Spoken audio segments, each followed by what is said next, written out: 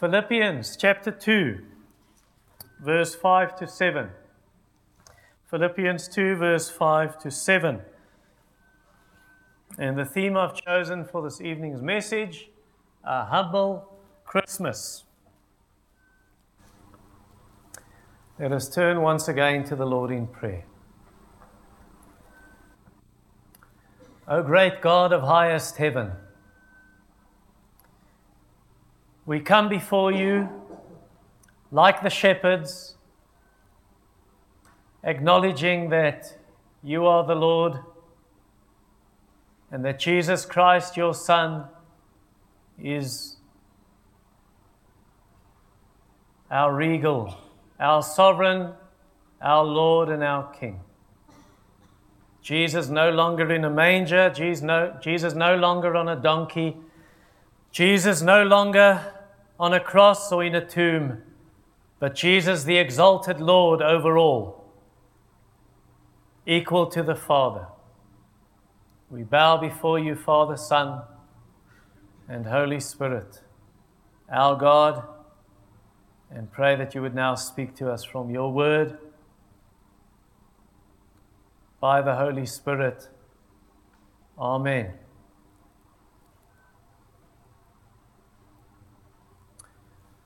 There are times in my life, and I'm sure in yours,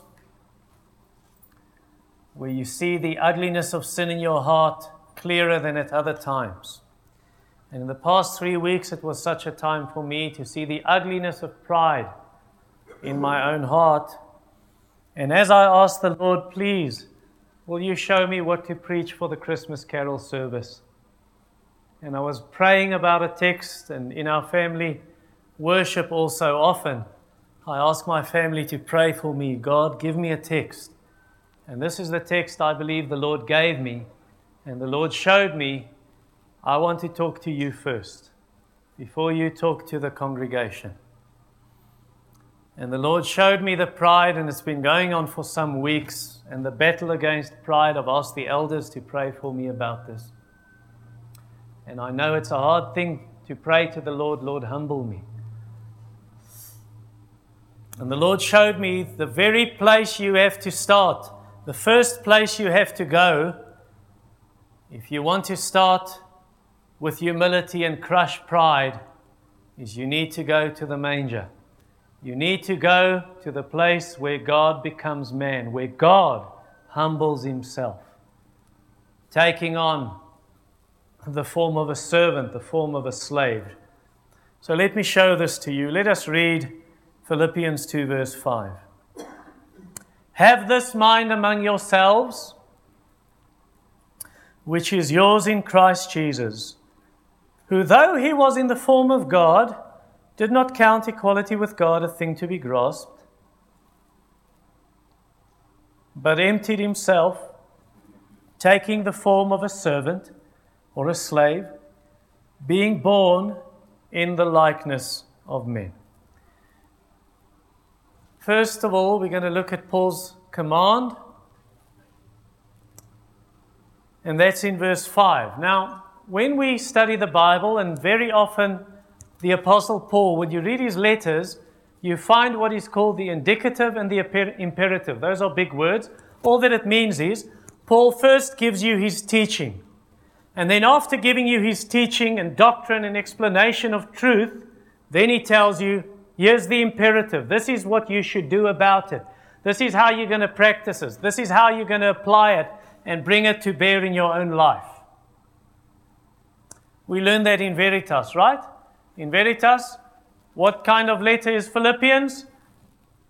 Exhortation and application. Nee, lering en vermaning. Of vermaning en uitleg. So what is the imperative? What is Paul telling you? This is what you must do. Well, that's in verse 5. Have this mind among yourself, which is yours in Christ Jesus. So where does unity start in a family? Where does unity start in a marriage? Where does unity start in a church?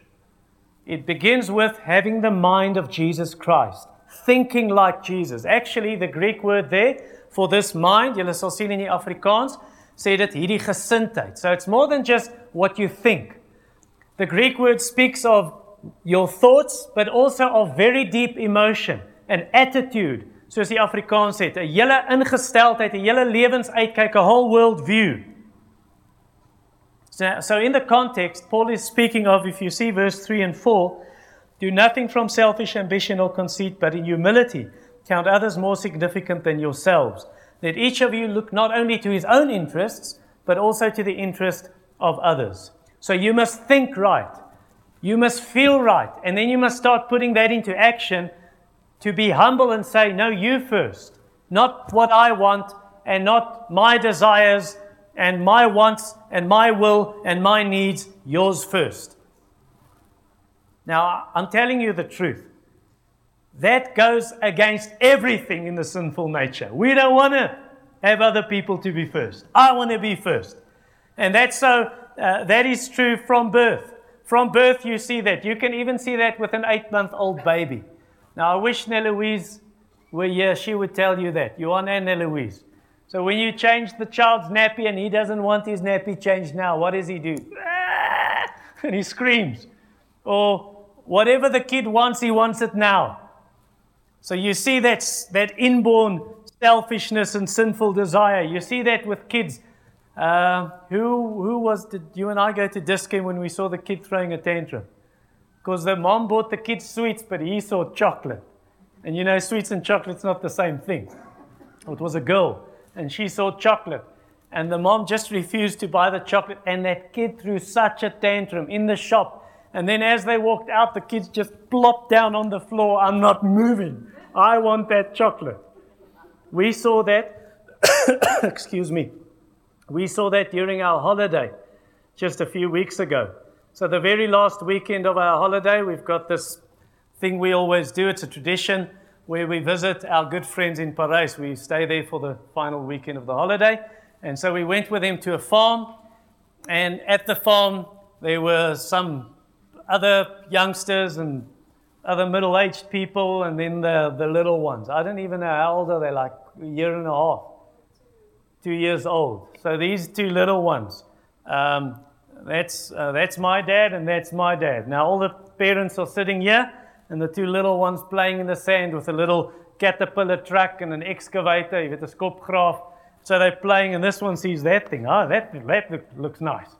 And so the girl grabs it from the boy, and, no, this is mine, Dad, that's mine, it's mine. And they start fighting about this. Why? Because I want it my way, and that's how it's going to be. And didn't you get the memo? The universe, who's at the center of it? Me. And at least once a year they get it right when it's my birthday party. Do adults throw tantrums? Oh yes. Bigger tantrums than children. Tantrums about money, tantrums about promotion, tantrums about status, tantrums about anything and everything. So we intimidate other people with explosion of anger. We intimidate other people by bullying them. We intimidate other people by a showdown of power, machtsvertoon. To show you, I'll show you.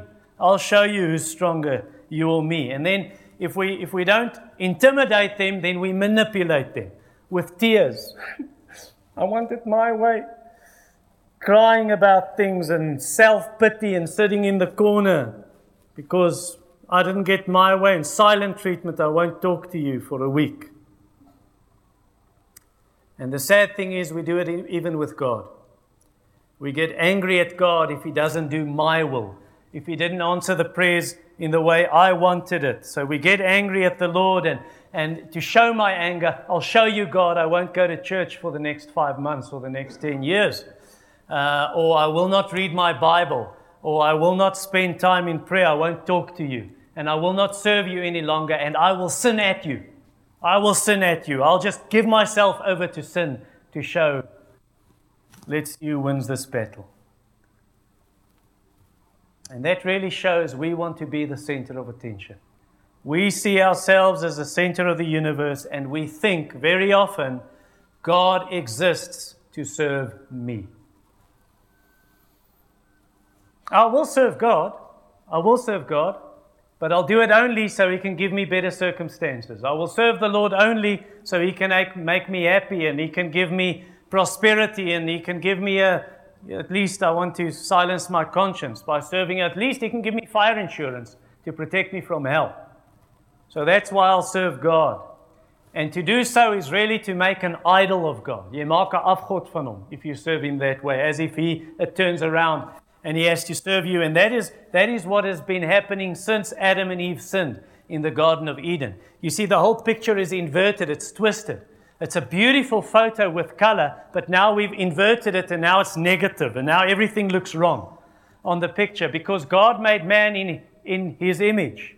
But now we've turned it around. Now we want to make God in our image. God must now do things the way we want it. Acts 17, verse 28 and 29, it says, we are His offspring. We are created by Him. And verse 29 says, so if that is true, why do we make little idols and say, no, that is God? No, now we've created God in our image.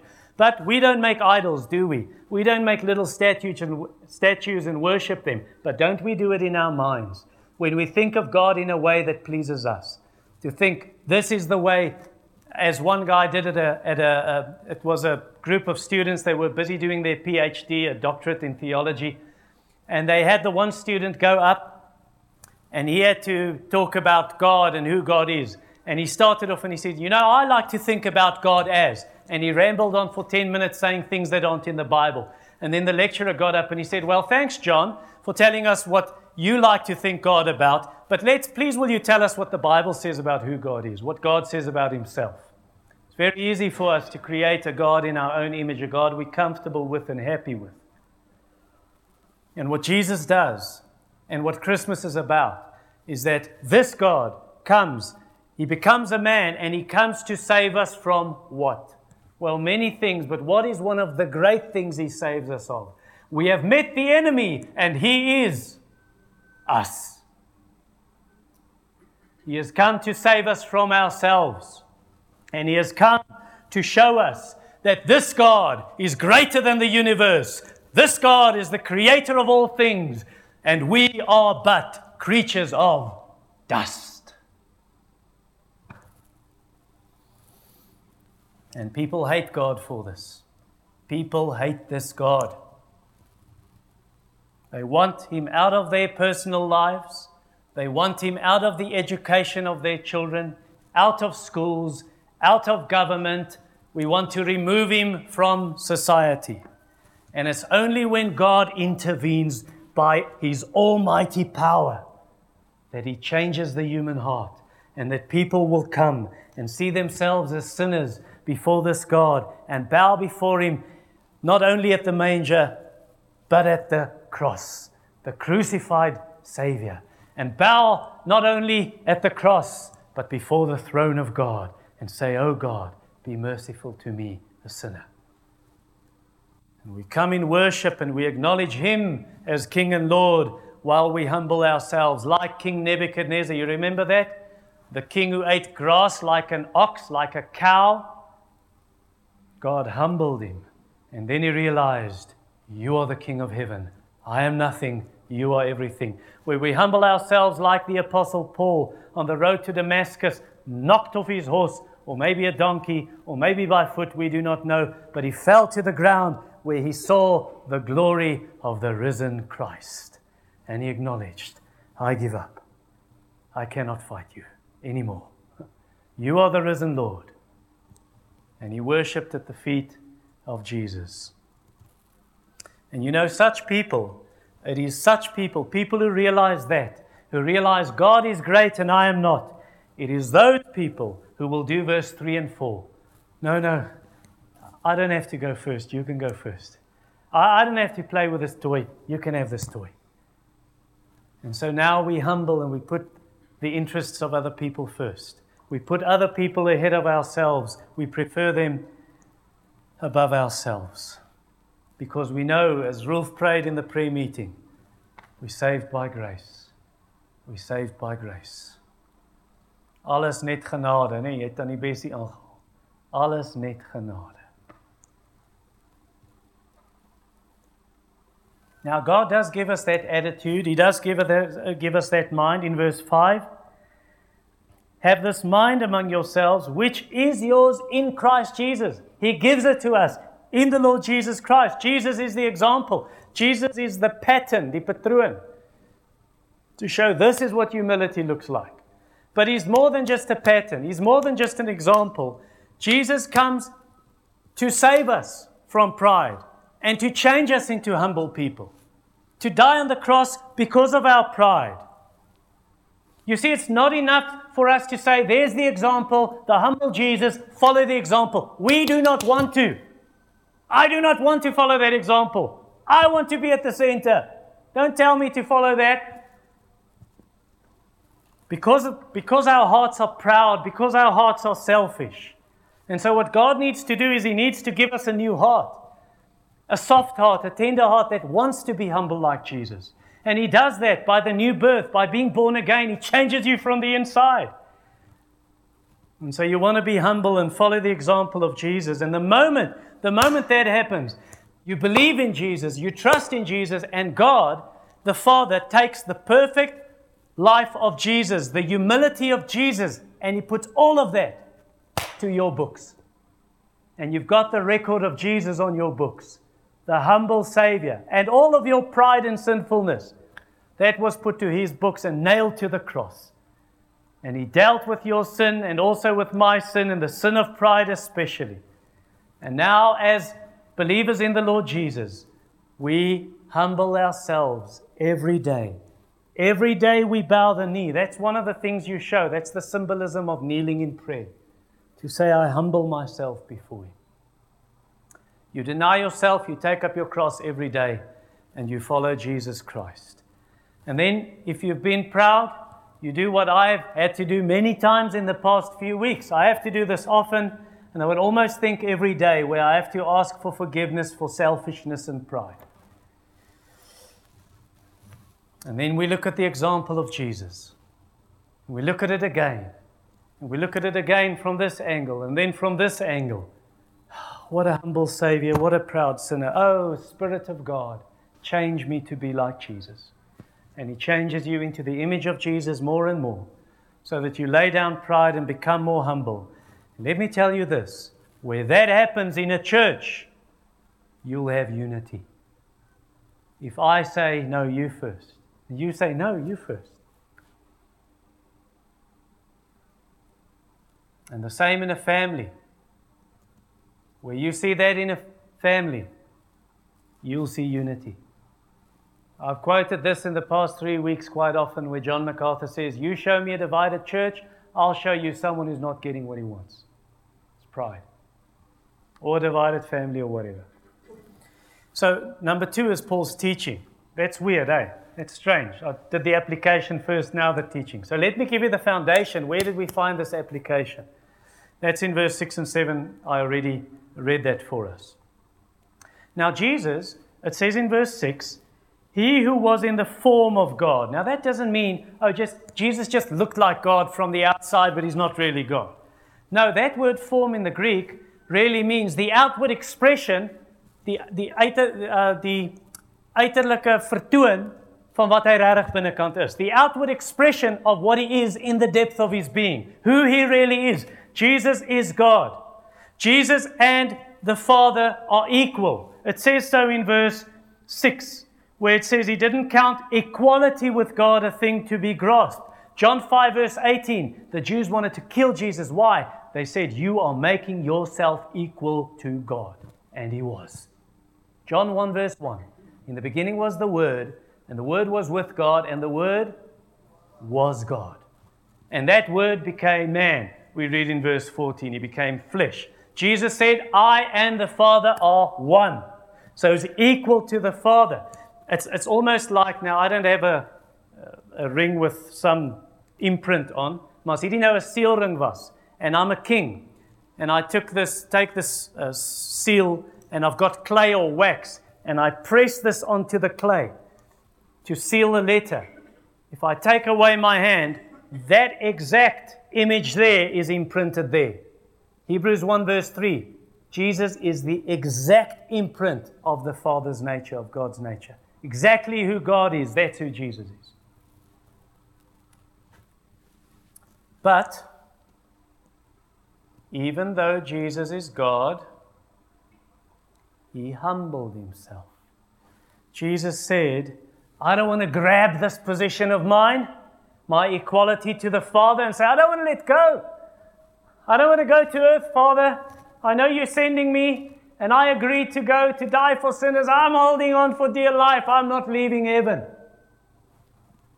He let it all go. That status, that position. And he came to the earth, humbled himself, and placed himself under his Father. For 33 years, John 14, verse 28, he could say, the Father is greater than I because he became man. Verse 7, he emptied himself. Now, when it says he emptied himself, ek dink, die 2020 en die ou vertaling sê hy het homself leeg gemaak, ontledig. That word emptied himself, it doesn't mean Jesus stopped being God. He didn't stop being God when he became man. He took on a human nature, but he kept being God. Doesn't it say in Matthew 1 when Jesus was born, his name shall be called Emmanuel? What does Emmanuel mean? God with us. He kept on being God. Or in Colossians 1 verse 19 and 2 verse 9, the fullness of God was in Christ bodily.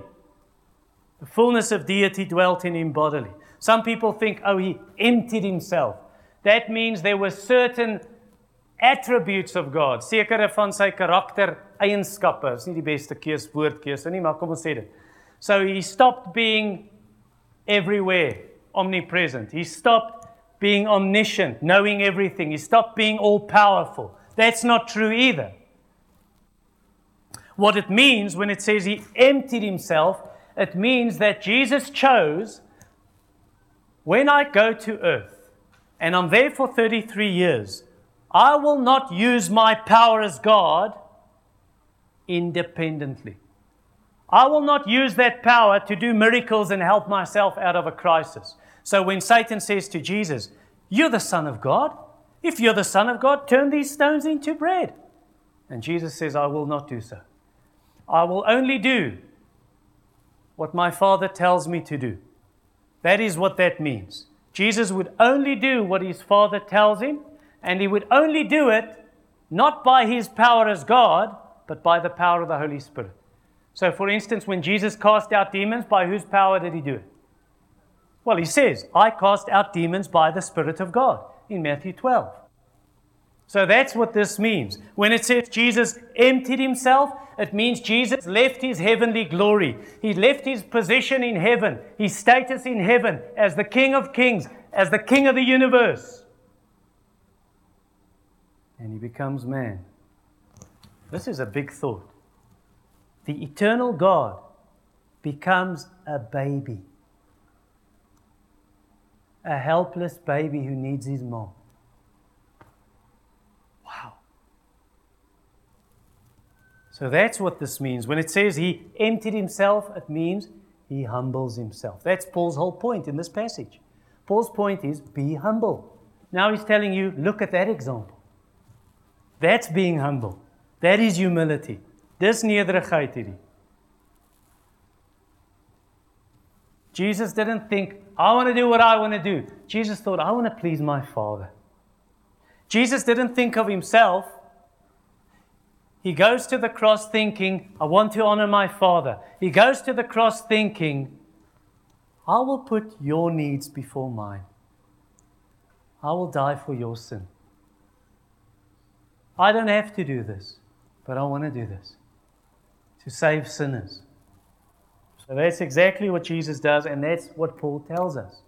Follow that example. Be like this Jesus. Verse 3 to 5 that I already read to you earlier on. This is a big step. Imagine that. God becoming man. And as if that is not great enough, he goes even further because that is infinite. Infinite is oneindig. The step from going from being God to becoming man. That's massive. But then he could have become a king if he wanted to. To say, I will be born in a palace. I will be a royalty. I will be king. I will be the emperor of Rome or wherever. But he doesn't. He comes down, he comes down, he comes down. And you read in verse 7, taking the form of a servant, a sloth, a slave. So where's Jesus born? New York. Where's Jesus born? Where's Bethlehem? What's Bethlehem? It's not really a great town. It's just little Bethlehem. It says in Micah 5, little place. And then, what about Jesus' parents? Who are they? Well, his biological mother is Mary, and Joseph is his stepfather because he doesn't have a biological father. He's born of a virgin. But who's Joseph and Mary? I mean, Mary's just this nobody, this probably teenage girl. Just Mary. And then when they have to bring a sacrifice, because that's what you have to do when a baby is born according to Leviticus 12, what do they bring? A lamb? Do they bring a calf, a bull, a goat? 2 pigeons, doves, David, turtle David. Why? Because Leviticus said if you are poor and you can't afford a lamb, you can bring 2 pigeons. That's all they have. They're poor. And then where does Jesus grow up? Santa.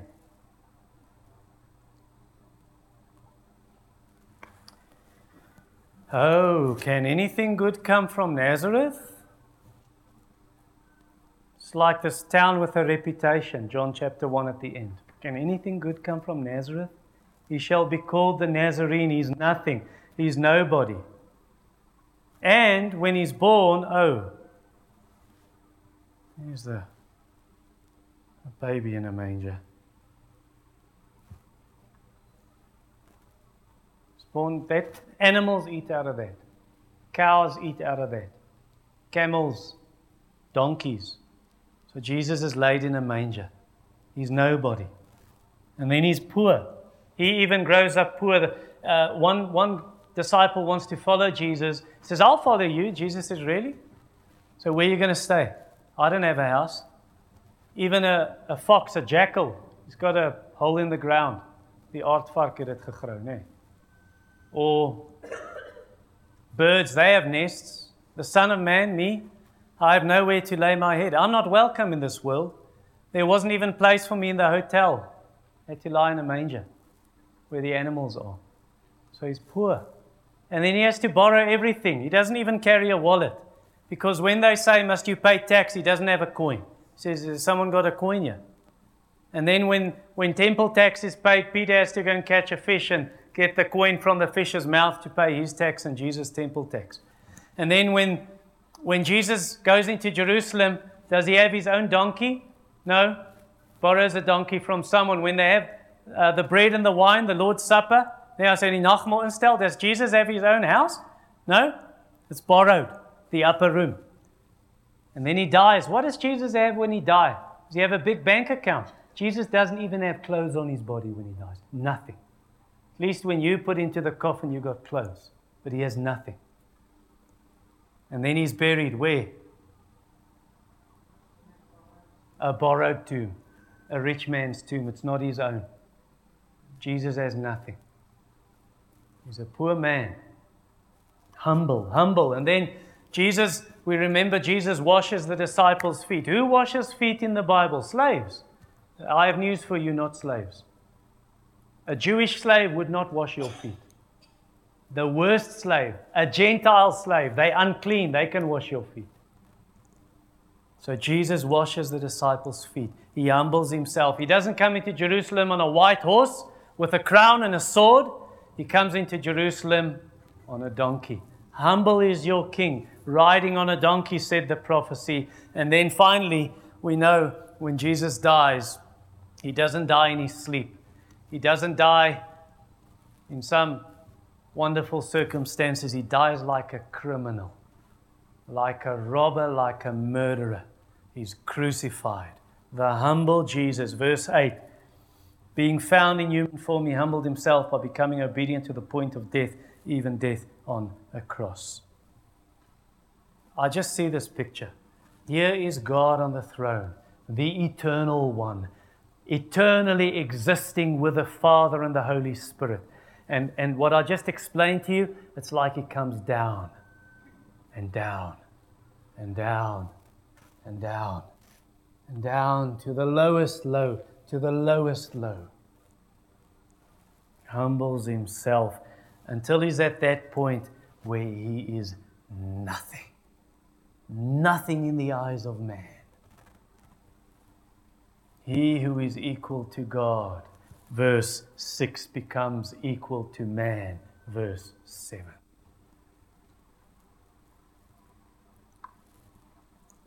If Jesus is equal to man, does that mean he became a sinner? Jesus did not have a sinful nature. He's born as the perfect one, the Holy One, Hebrews 7 verse 26. He committed no sin, says 1 Peter 2 verse 22. But did Jesus experience the effect of sin? Yes. He did not sin. But did he have pain? Did Jesus cry? Did Jesus get thirsty? Did Jesus get hungry? Was Jesus exhausted and weary? Did Jesus die? So he experiences everything you and I experience, though he did not sin. Augustine said, man's maker was made man, so that he, the ruler of the stars, might nurse at his mother's breast. The bread of life became hungry. The fountain thirsted. The light slept.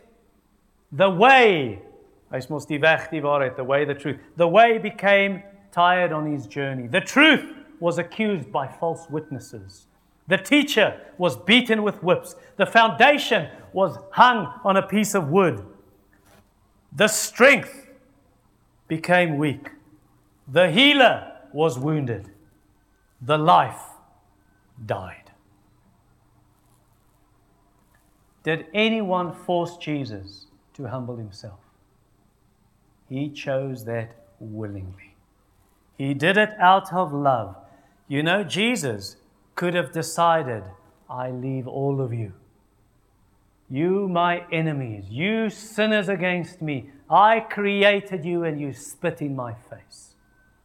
He could have left us to ourselves, left us in our sin. He could have wiped us off the planet and sat in his heavenly kingdom to enjoy his glory.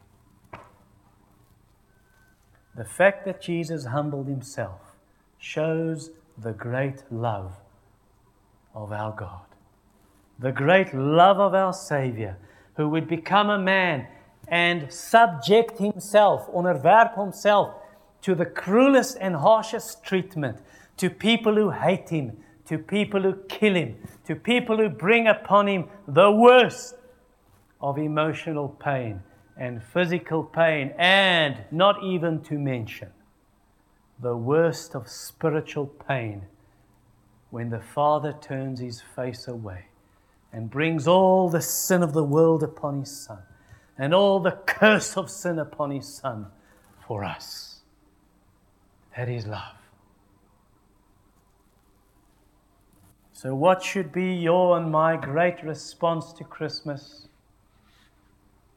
Our great response should be the response of these men and the response of the shepherds, the wise men and the shepherds, to fall down before the Son of God in worship, to love him, to adore him, to commit yourself to him tonight. Have you committed yourself to Christ? Have you given your life? And say, I'm yours. And to obey the Savior. And to adore the Son of God. The baby in the manger. The Savior on the cross. The King on the throne. And humble yourself before him. I close with this quote by Thomas Watson. That man should be made in the image of God, that is wonderful. But that God should be made in the image of man, that is even a greater wonder. That the Ancient of Days should be born, that he who thunders in the heavens should cry in the cradle, in the manger, that he who rules the stars should drink from his mother's breast, that a virgin should conceive, that Christ should be made of a woman, made of that woman whom he himself created, that the branch should bear the vine, die tak dra die wingerd, that the mother should be younger than her baby, that the child in the womb is greater than the mother, that human nature should not be God, yet one with God. This is not only wonderful, this is a miracle. Our Father, receive our praise. Lord Jesus Christ, receive our wonder, our awe, and our worship. Holy Spirit, receive our adoration and our thanksgiving. Father, Son, and Holy Spirit, receive our lives and our hearts as an offering. Filthy though we are, sinners though we are, cleanse us by the blood of Jesus Christ. And risen Lord Jesus Christ, we willingly bow the knee before you, our King. Oh, come, let us adore him, Christ the Lord. Amen.